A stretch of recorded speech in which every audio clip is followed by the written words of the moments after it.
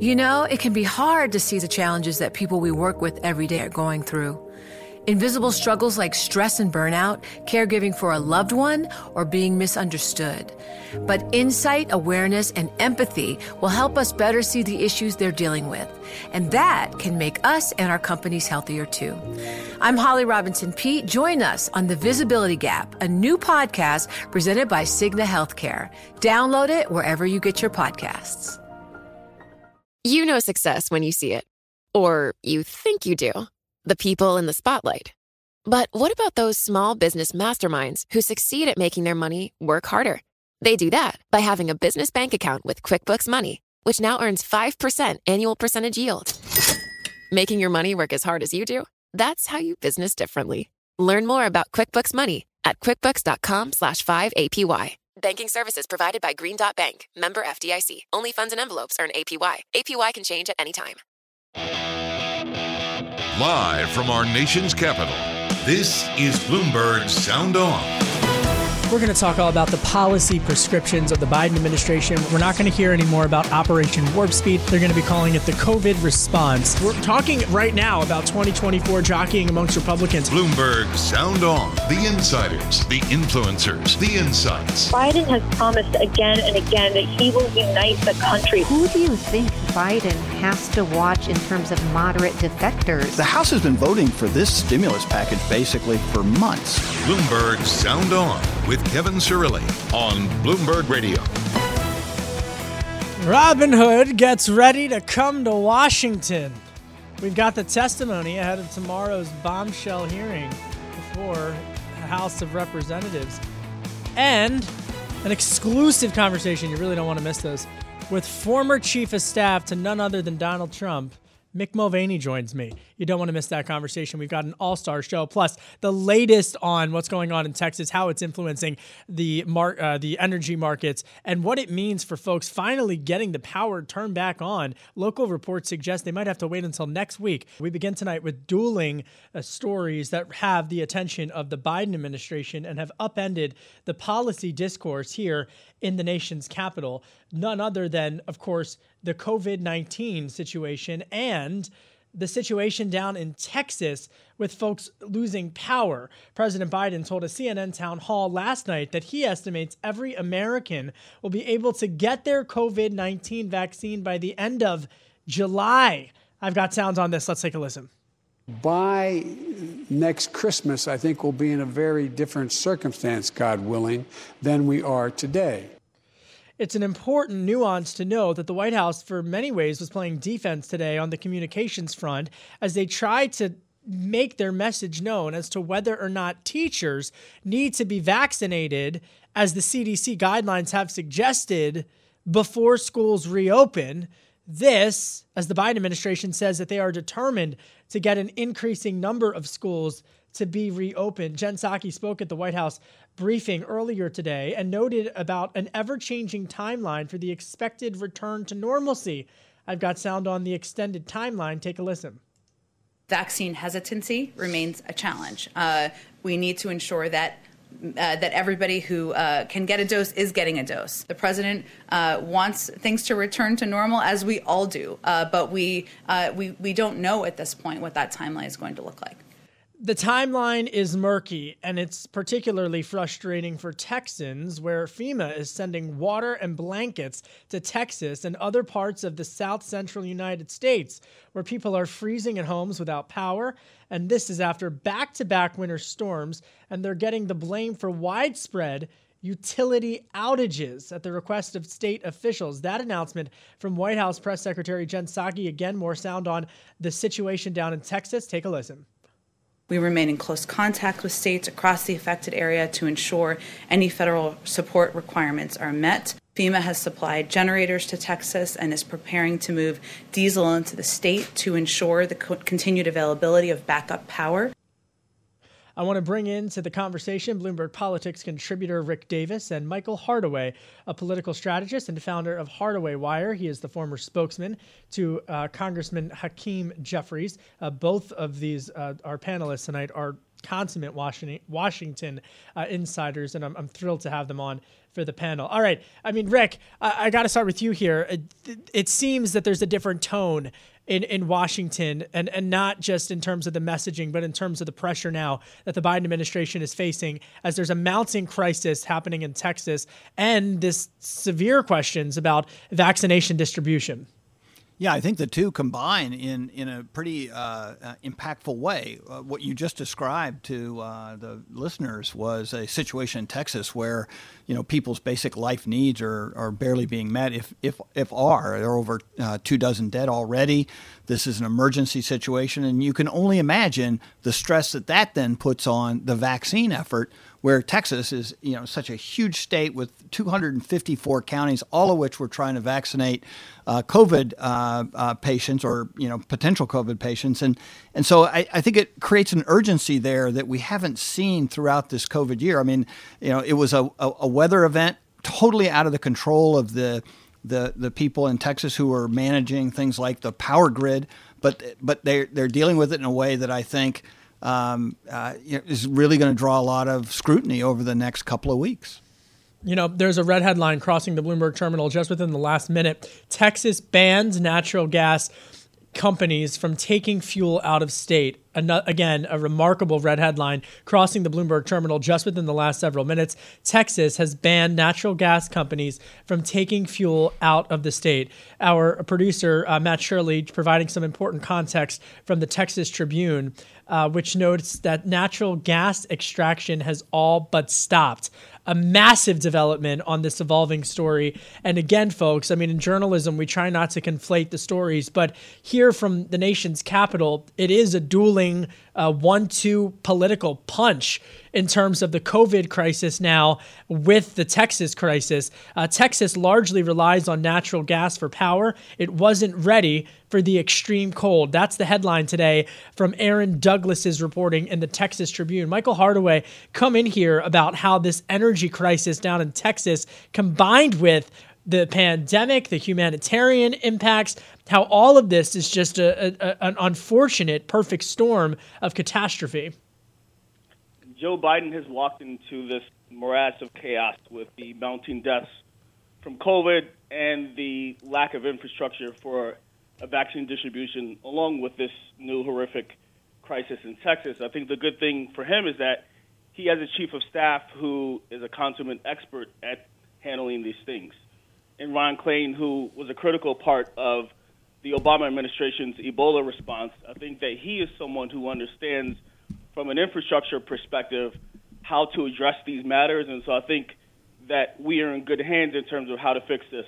This afternoon, FEMA has declared an emergency situation in Texas, and the administration has been sending generators and diesel fuel and blankets and that sort of thing to Texas.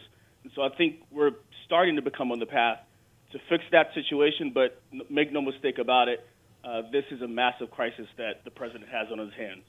I was really struck, folks, so pay attention to this. I was struck by this because we've all lost power at one point or another in our lives, but this reporting in the Bloomberg terminal, get ready. The crisis that has knocked out power for days to millions of homes and businesses in Texas and across the central U.S. is getting worse, with blackouts expected to last until at least Thursday. Texas's grid operator cut power to 2.8 million homes Wednesday, Rick, and just hours after restoring service to 700,000 households. And then in the Texas Tribune, it says, by some estimates, nearly half of the state's natural gas production has screeched to a halt due to the extremely low temperatures. If this doesn't illustrate America's blind spot in terms of energy infrastructure, I don't know. I don't want to know what will, Rick Davis. Yeah, I think this will really energize those people on Capitol Hill who have for a long time been preaching a better infrastructure, especially with the electric power grid. And I think it's really important for listeners to note that one of the drivers around this ban on export of natural gas is that the pipelines that move natural gas require a certain amount of tonnage to go through them. If it drops below that, all the gas stops flowing.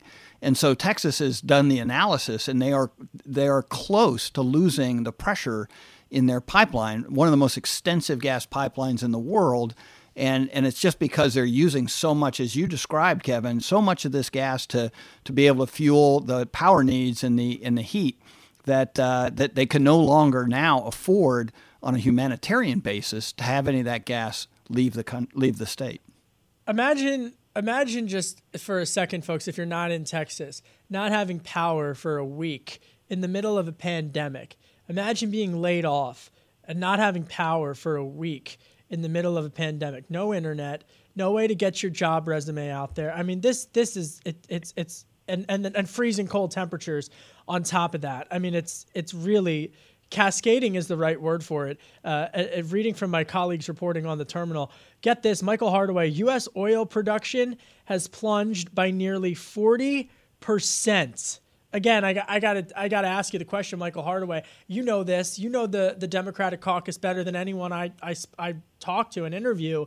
There are going to be centrist Democrats who are going to say, you know what, enough talk of the rescinding of some Trump-era executive orders on the environment, and we got to get more talk about energy infrastructure. I think you absolutely have to do that, but I would argue we have an opportunity in that the conversation about a nationwide infrastructure plan has already begun. And so perhaps this is an opportunity to have a smarter infrastructure plan that has bipartisan buy-in.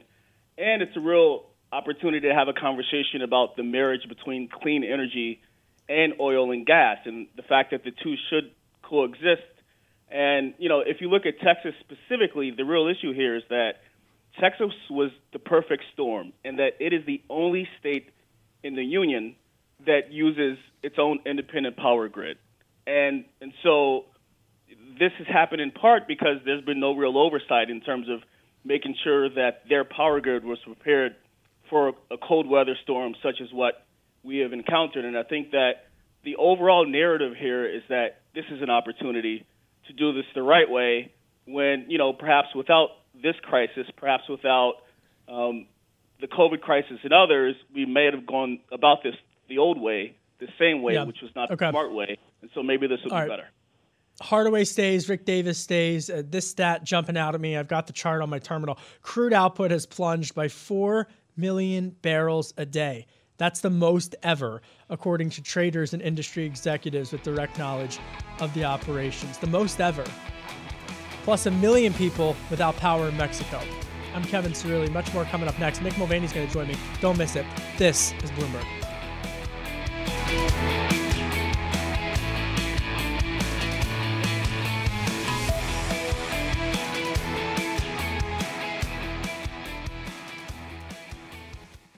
It can be hard to see the challenges that people we work with every day are going through.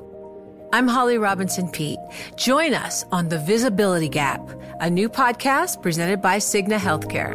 Download it wherever you get your podcasts. This is Bloomberg Sound On with Kevin Cirilli on Bloomberg Radio. My name is Kevin Cirilli. I'm the chief Washington correspondent for Bloomberg Television and for Bloomberg Radio. We've got Bloomberg Politics contributor Rick Davis with us and Michael Hardaway. I was looking at a text message from my dad from the other day, and it's Ash Wednesday if you're Catholic, and you know I'm doing the whole socially distant thing, you know, holding my breath, wearing my double masks, washing my hands, trying not to touch my face. You get it. So my dad's been streaming Mass. He sends me a text and he goes, you know, I'm getting the hang of this streaming Mass thing. I fast forward through all of the songs. I said, hey, whatever gives. That's the difference between Kevin Cirilli and his father. I would fast forward through the readings to hear the music. He'll fast forward through the music to get the readings. Anyway, let's talk stimulus. Mick Mulvaney's coming up. Stimulus front. Last night in a CNN town hall hosted by Anderson Cooper, President Joe Biden outlined his COVID relief plan before a live audience in Milwaukee. And Biden says he wants nearly $2 trillion, as we know, the $1.9 trillion COVID relief plan to go through. But some people there were still feeling nervousness about the price. And I was struck, and we're going to go in the weeds here. I was struck by what President Biden had to say about raising the minimum wage. We know he wants it in the current proposal to be $15 an hour. Take a listen to the sound on tape from this. And here's the sound on the minimum wage from President Biden last night in Milwaukee. Here he is. No one should work 40 hours a week and live in poverty. No one should work 40 hours a week and live in poverty. But it's totally legitimate for small business owners to be concerned about how that changes. It's the last line, Rick Davis, that really caught my attention because he went on to talk about raising the minimum wage over the next couple of years, not immediately, over the next couple of years to $12 or $13 an hour, up from the current $7.25 that it's at right now. $12 and $13 an hour by 2022, 2024 is very different than an immediate $15 hike. Clearly, Main Street America is their message is getting through to the White House about an immediate raise, what that would do to small businesses, Rick Davis. Yeah, and I think it's probably getting through to Nancy Pelosi, who's shepherding this bill through her Congress and due to get a vote on next week. And here's the President of the United States throwing his own policy under the bus. I think he's realizing that it's the weakest part of the program. He's got two senators from his own party, Senator Sinema and Senator Manchin in the Senate, both who've said they're not for a $15 minimum wage. Without them, he's got no chance of passage. So I think it's the practical political reality has come home to the White House, and he's basically laying the groundwork for not a loss, but a retrade. I got to get out my glasses for this because my eyesight, because of all the screen time. So bear with me, folks. All right, here it is. I got the transcript. Michael Hardaway, who's with us, used to work for Hakeem Jeffries, who's in leadership in the Democratic caucus.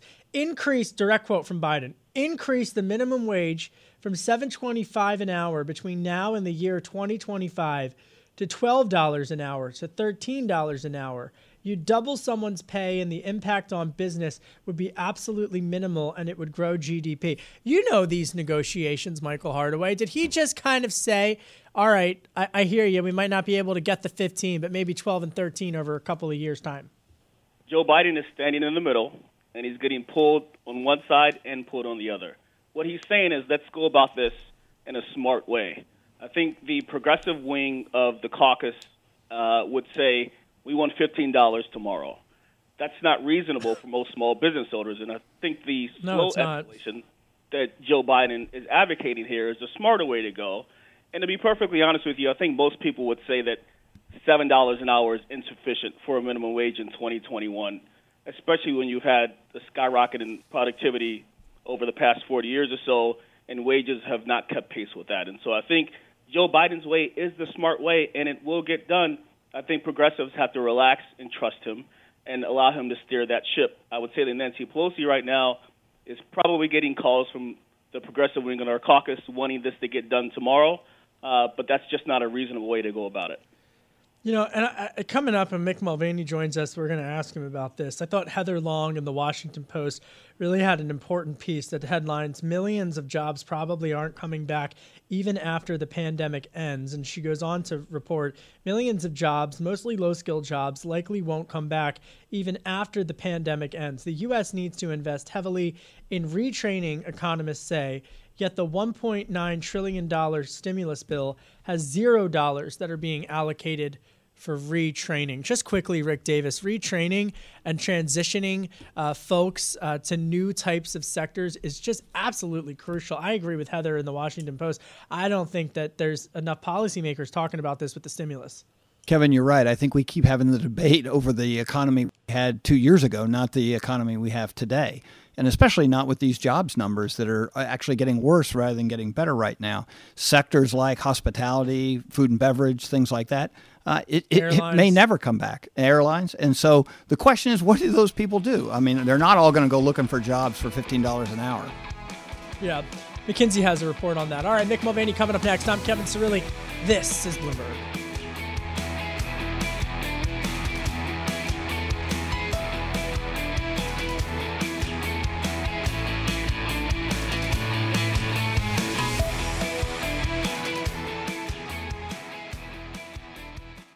It can be hard to see the challenges that people we work with every day are going through. I'm Holly Robinson Pete. Join us on The Visibility Gap, a new podcast presented by Cigna Healthcare. Download it wherever you get your podcasts. Broadcasting live from our nation's capital, Bloomberg 99.1. To New York, Bloomberg 1130. To San Francisco, Bloomberg 960. To the country, Sirius XM Channel 119. And around the globe, the Bloomberg Business app and BloombergRadio.com. This is Bloomberg Sound On with Kevin Cirilli. Murata tells me Mick Mulvaney's on the line. I'm accompanied by Bloomberg Politics contributor Rick Davis, and we're thrilled to welcome back to the program someone who I've covered now for close to a decade, the former President Donald Trump's chief of staff, Mick Mulvaney. Mick, what have you been up to since the post-Trump era has begun? Hey, Kevin, mostly regretting the fact that when I started the Bitcoin caucus in Congress in 2011, and it was $200, that I didn't buy any. I was fascinated by it and got into it and followed it ever since, but didn't actually buy any because I thought it would be inappropriate to do that and then start a caucus. So I remember asking you in the halls of Rayburn, trying to explain to me what is Bitcoin, and don't tell my boss, but I'm still kind of confused as to what a Bitcoin is. Go ahead. Yeah, no, it's fine. I'm down in South Carolina a good bit. Have been dabbling in a couple things. Still trying to figure out what I want to be when I grow up. Started a hedge fund with a buddy of mine, focusing on financial services. We still think that most folks, and you know this, Kevin, as well as anybody, people think they understand Washington, but until you've lived it and been there for a while, it's not like any other thing. And you can't sit in New York or sit in Los Angeles or sit in London and understand Washington, D.C. And as the government gets bigger and bigger and regulations grow, as they are invariably going to do under the Biden administration, that it might create opportunities for investment. So we'll see. I always tell people it's like alphabet soup down here. The CFPB, which you led at one point, much to Senator Elizabeth Warren's dismay, and the CFPB, the FTC, the CFTC. It's like your head will spin. It's when you try to get acclimated to the lay of the land. All right, I got to ask you about this because former President Trump actually gave his first interview today to Fox News. He called into Fox News to acknowledge the passing of Rush Limbaugh. Take a listen to what he said. Here's the sound on it. Rush is irreplaceable, unique. He had an audience that was massive. He was a fantastic man, a fantastic talent, and people, whether they loved him or not, they respected him. It's interesting to just follow the past 48 hours of the Republican Party, a view of which are an important part in it. You've got McConnell versus Trump and the search for an identity. You know how the media frames it. So, I mean, what should Trump do next as we head into the midterms and head into a new cycle? A couple different things. That's the first time I did not see the president was on TV today. I wasn't aware he was going to be on there. I don't know if it was pre-scheduled because, we didn't, I think. No, it wasn't. Yeah. Passing was sort of not unexpected, but didn't know it was going to happen today. By the way, what you just heard, Kevin, is real and sincere. The president had a real affinity for Rush Limbaugh. I've played golf with a gentleman, with both of them together many times, and the president really, really liked Rush. And the Rush liked the president. They got along great. They love politics, and they love media, and they love golf. So there was a real affinity between those two guys. It's nice to listen to the president talk like that because not everybody always got a chance to see that side of the president. That is a sincere type of emotion that you don't get a chance to see oftentimes when you go to a rally or something like that. So I'm glad to see. Well, and it's a very different tone. It's a very different tone than the statement he released yesterday about Mitch McConnell. So you asked me a question: is what does he need to do more of that? Because that's again, I'm just listening to it for the first time, but that's the president that I knew. Certainly the beat up on McConnell stuff. That's the president as well. There's no question about it. And I think everybody recognizes that. I don't think enough people recognize that what they saw today, or what you just heard from President Trump about Rush Limbaugh, is the president as well. Hey, Mick, this is Rick Davis. I do want to take the opportunity to follow up, though, on a point that Kevin just made about there's another guy who got some treatment by Donald Trump yesterday, and you're right. Yeah. I mean, if it could only all be like today, we'd be great. But his other close partner, who doesn't play golf, but who passed a historic number of conservative judges into the judiciary all around the country, an incredible legacy for both gentlemen. Mitch McConnell and Donald Trump have a feud going on, and I'm curious how you see that shaping the party. I mean, is this going to play out in 2022 primaries? Let's look at it this way. I'll put my Republican partisan hat on. You know, I'm not in an administration anymore. I'm not elected. I'm a private citizen. But let me put my Republican hat on here for a second. I think one of the things that I hope that we've learned out of the 2020 election was that politics is a game of addition, not subtraction. What do I mean by that? There's a really good chance that we lost Arizona because of the personal vendetta against John McCain. I'm not sure what we gained by that, but I'm pretty sure what we lost by that. Fast forward to today, I'm not sure what the president gains and what the party gains by attacking Mitch McConnell. I understand what he might lose. There might be folks who like Mitch McConnell who now are going to wonder, wait a second, do I have to pick between Mitch McConnell and the president? And that doesn't add anybody to the base. It doesn't add anybody to the president's side of the ledger. It doesn't add anybody to the Republican side of the ledger. So listen, I get it. And the president's the president.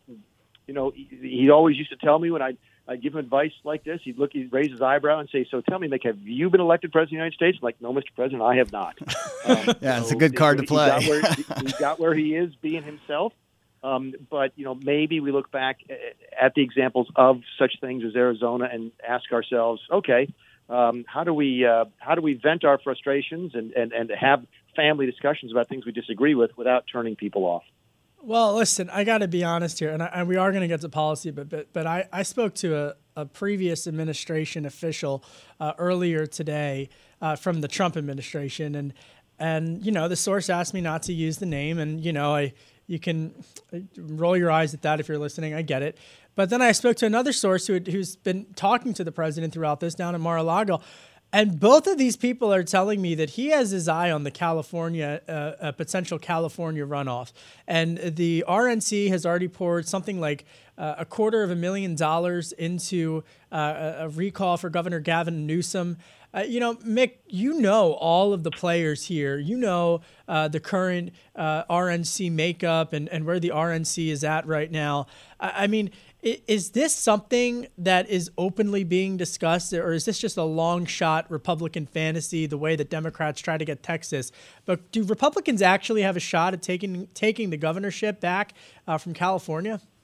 By the way, when you started saying that, I was thinking to myself, oh, my goodness, are you telling me that Donald Trump is thinking about running for governor of California?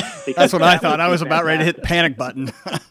that would be fantastic, by the way. And I wonder how long it takes to establish. He owns a home out there. He owns a piece of property, so I don't know. But let's assume for a second we're not talking about Donald Trump running for governor of California. We're not. Which is fascinating, by the way. So let's say Rick Grinnell, for example, a friend of mine, good supporter of the president's, was our ambassador to Germany and then our acting director of national intelligence.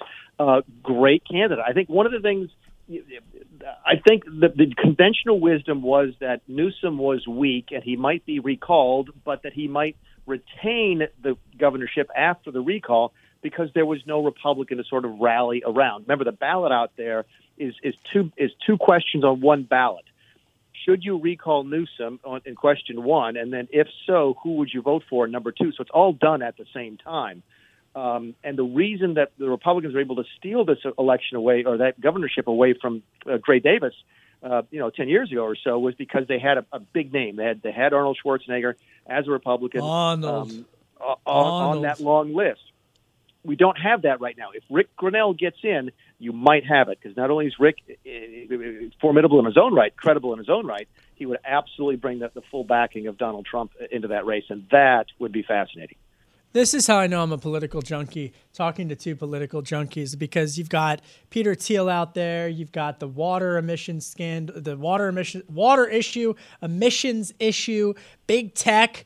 I mean, and California politics. I mean, I'm telling you, folks, that is the story to watch if those signatures go through. And we'll know in about 3 weeks whether or not there's going to be a recall effort in California. All right, let me ask you about the stimulus. Mick Mulvaney, because you are one of the founding members of the House Freedom Caucus, and you were a member of the House Financial Services Committee. You were a political wonk, as I recall, back in your days in Congress, and $1.9 trillion. And now they're talking about infrastructure spending. Is that too much money? Can we afford it?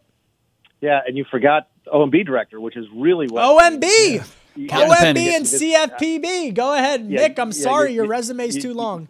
No, but you don't get to be the budget director by wanting to spend money. I mean, that is the position that people get put in that position so you can say no to people.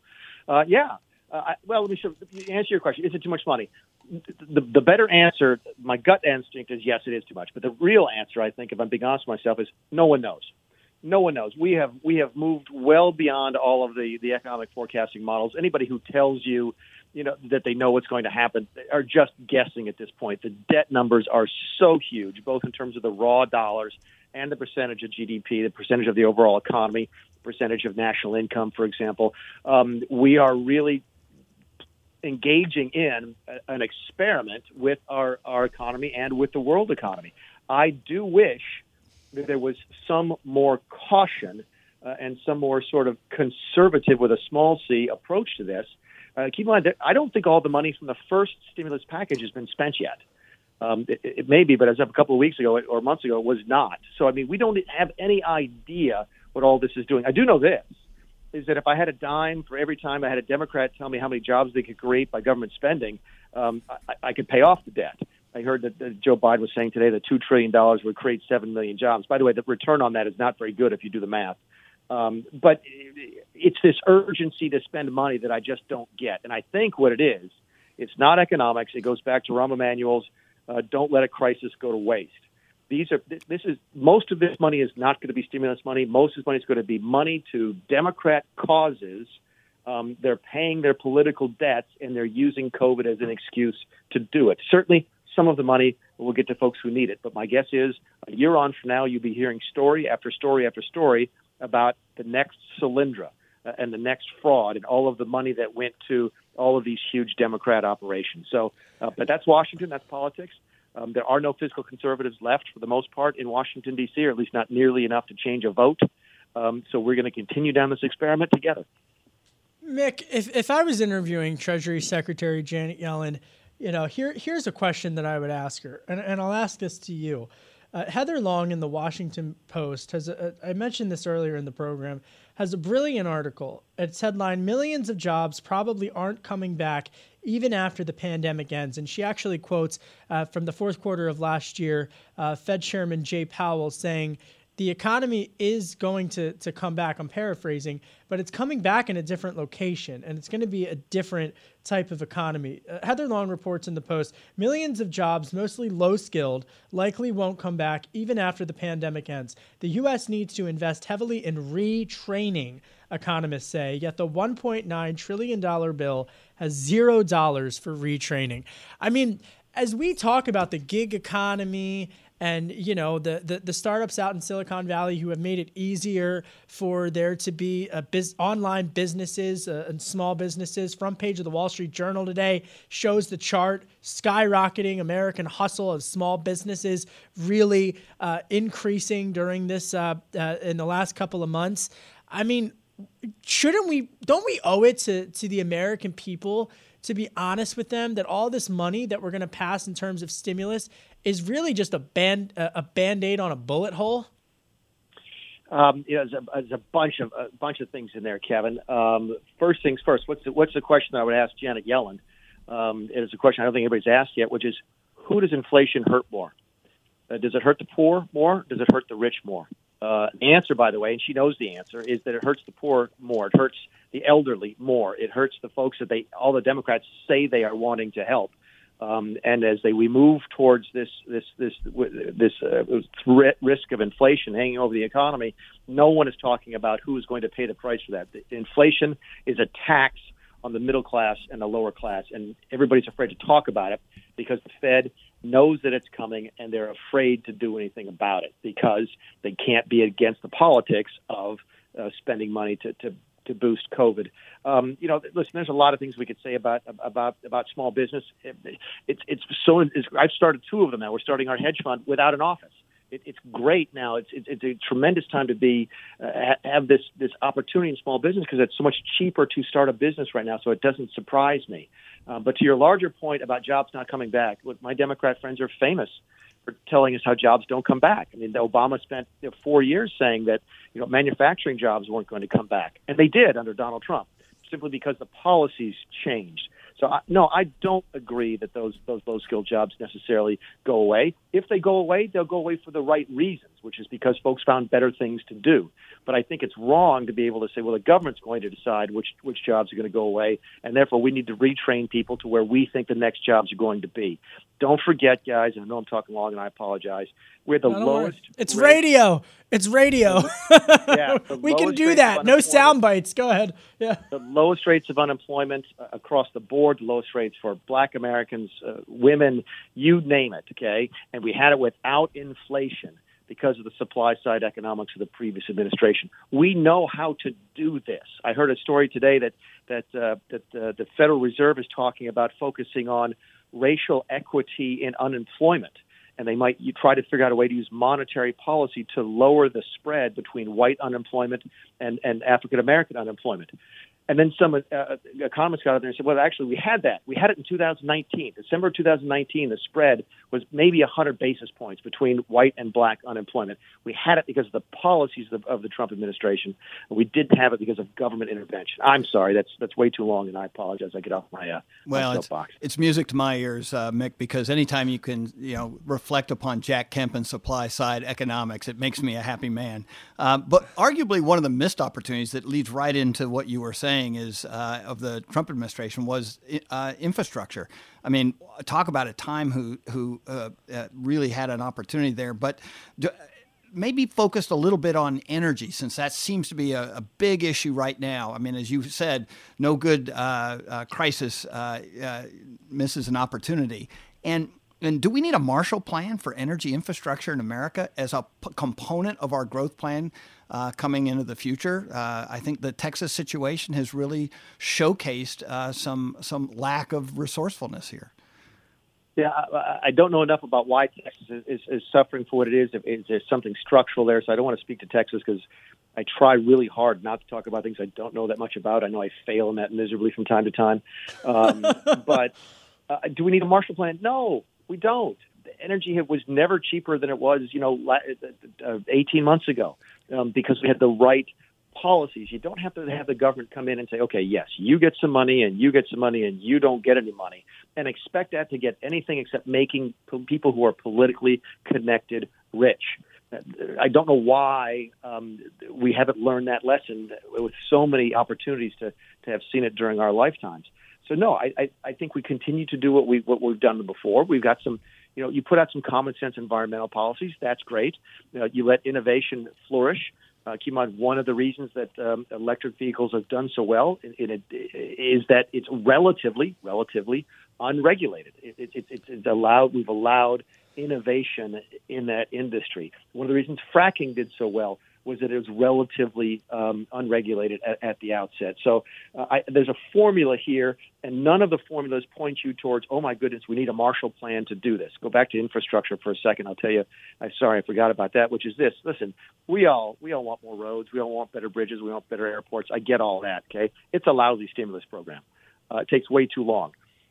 The reason we could not get a stimulus package passed under the Trump administration was that one of the things we insisted on was clearing the decks of a lot of the regulatory burden for building a road, okay? It doesn't take 4 years to build a bridge. It takes maybe 6 months, 10 months. Not a big bridge, but an ordinary bridge, say, across a freeway, okay? It takes you a couple months to build that. But when you layer on top of that actual construction time, all of the permitting time and environmental regulations and all of the things that government makes them do, it takes a lot longer to get those things built. For that reason, it's a lousy stimulus because you want stimulus to be quick. You want money to flow out of the government coffers and get into the economy. You can't do that with infrastructure. So the Democrats are never going to change the environmental restrictions. They made that clear to us. It's why we could not pass an infrastructure bill under the Trump administration. And my guess is that's not going to change. So, yes, The Democrats will say we need infrastructure as part of a stimulus program, but again, that's just not letting a crisis go to waste. Mick, I'm going to ask you to help me out for my reporting prep for my job on the Hill tomorrow, because Robinhood is testifying. Robinhood CEO Vlad Tenev is going to be appearing before your old home, the House Financial Services Committee.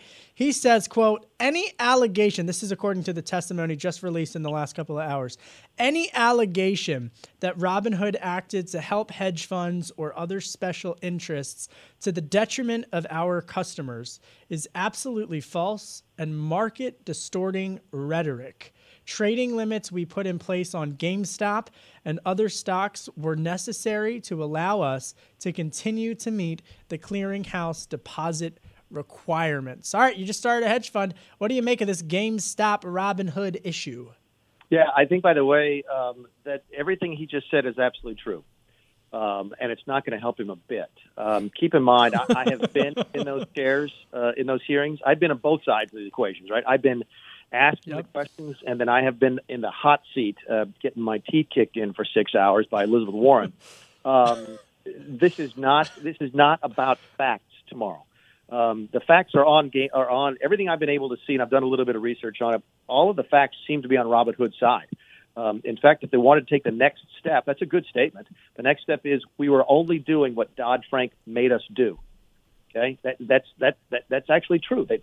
Everything I think you just read is 100% accurate. Whether or not you can convey that in a way that members of Congress and, just as importantly, the public understand is going to be really, really hard. More importantly, let me interrupt because I want to push you on this. What do you mean? Dive into the weeds. This is the piece of real estate to do it. Dive into the weeds here. What do you mean Dodd-Frank caused or elaborate? Yeah, I think the DTCC stuff is some of the capital requirements were changed in Dodd-Frank, and they were following the rules. DTCC did exactly what they were supposed to do. Robinhood did exactly what they're supposed to do. They're following the regulatory regime that the federal government created in order to protect the integrity of the markets. One of the reasons they had to restrict trading was because if they didn't, they had a chance that their system might collapse. And that's what Dodd-Frank and the regulatory system is designed, supposedly, to prevent, which is structural or systemic risks to the system. Okay? So my understanding of this is that it worked exactly the way it's supposed to work. Somehow, Robinhood did something that they were absolutely required to do. They had very little discretion in, if any, and they managed to upset both Alexandria Ocasio-Cortez and Jeff Duncan. For those of you who are listening who don't know who Jeff Duncan is as far to the right, probably as AOC is to the left. He's a friend of mine from South Carolina and is about as right-wing conservative as you can possibly get. And he wrote a letter excoriating Robinhood for what they did during the issues they had a couple weeks back. So there's not a lot of bipartisanship right now in Washington, guys. Being against Robinhood is one of them, and I'm really looking forward to watching the hearing tomorrow. It should make for some good drama. Go ahead, Rick. Sorry. It's all right. Hey, Mick, I wanted to follow up on that a little bit because obviously this is going to be quite a story tomorrow, and this is your backyard. How do you think the different agencies that are looking into this, DOJ, CFTC, there are a lot of different organizations. Kevin does a much better job of throwing out all these acronyms than I'm ever going to do. But is there any fire there? I mean, you've looked into it a little bit. If it's not Robinhood, and I think your case is exactly right, well made, then what is it? Is there anything other than just the markets corrected themselves at a time when there were a lot of exposed positions and it's time to move on? Or is it time for some different regulatory formats? I mean, and quickly, we got like 30 seconds. Go ahead, Mick. 30 seconds. What are the rules? The rules are designed to have people, distort the markets, oftentimes with illegal or false information. I did not see that happening here. We have short squeezes all the time. Has it been different now because it's sort of this retail short squeeze as opposed to large institutional players? Yes. But at its heart, this seems to be a market functioning properly. And what you saw is a traditional short squeeze just through sort of different non-traditional means. But again, we just got a couple seconds left. It's going to be fun. Kevin, good luck tomorrow. Thank you. Too bad it's not live in person because that would be great theater. If I'm going anyway. Yeah, I'm going anyway. Glad 10 of tomorrow, it's going to be the fact he can do this virtually. It doesn't have to be in the hearing room. All right, I'll have to leave it there. Mick, I'll catch up with you later. Thank you so much for coming on. That's Mick Mulvaney. He, of course, is many things and also President Trump's former chief of staff. February is Black History Month, and Bloomberg Radio is celebrating pivotal moments in the U.S. Black history each day. Here with today's installment is Bloomberg's Renita Young. On this day in Black history in 1891, Albert Richardson patented the butter churn. Up until then, anyone who wanted butter had to make it by hand in a bowl. But Richardson's invention would eventually make it easier to make butter and forever change the food industry. Throughout his life, Richardson had a habit of seeing a problem and then inventing a solution. One such problem he saw was the way dead people were buried. At the time, it was in shallow graves or lowering caskets with ropes into a deeper hole. And this required several people to work in unison, which wasn't always possible, and it could result in damaging the casket. So in 1894, Richardson patented the casket lowering device, and it's used in all cemeteries today. Richardson also invented the home fastener, an insect destroyer, and an improved design of the bottle. That's Today in Black History. I'm Renita Young, Bloomberg Radio. All right, that does it for us. I'm Kevin Cirilli, Chief Washington Correspondent for Bloomberg Television and for Bloomberg Radio. Robin Hood Day tomorrow. This is Bloomberg Radio.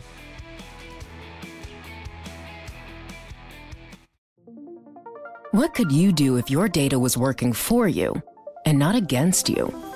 With Bloomberg delivering enterprise data directly to your systems, you get easy access to the details you want, optimized for higher-level analysis, and financial data experts committed to helping you maximize your every move. Our data is made for more, so you can show the world what you're made of. Visit Bloomberg.com/enterprise data to learn more.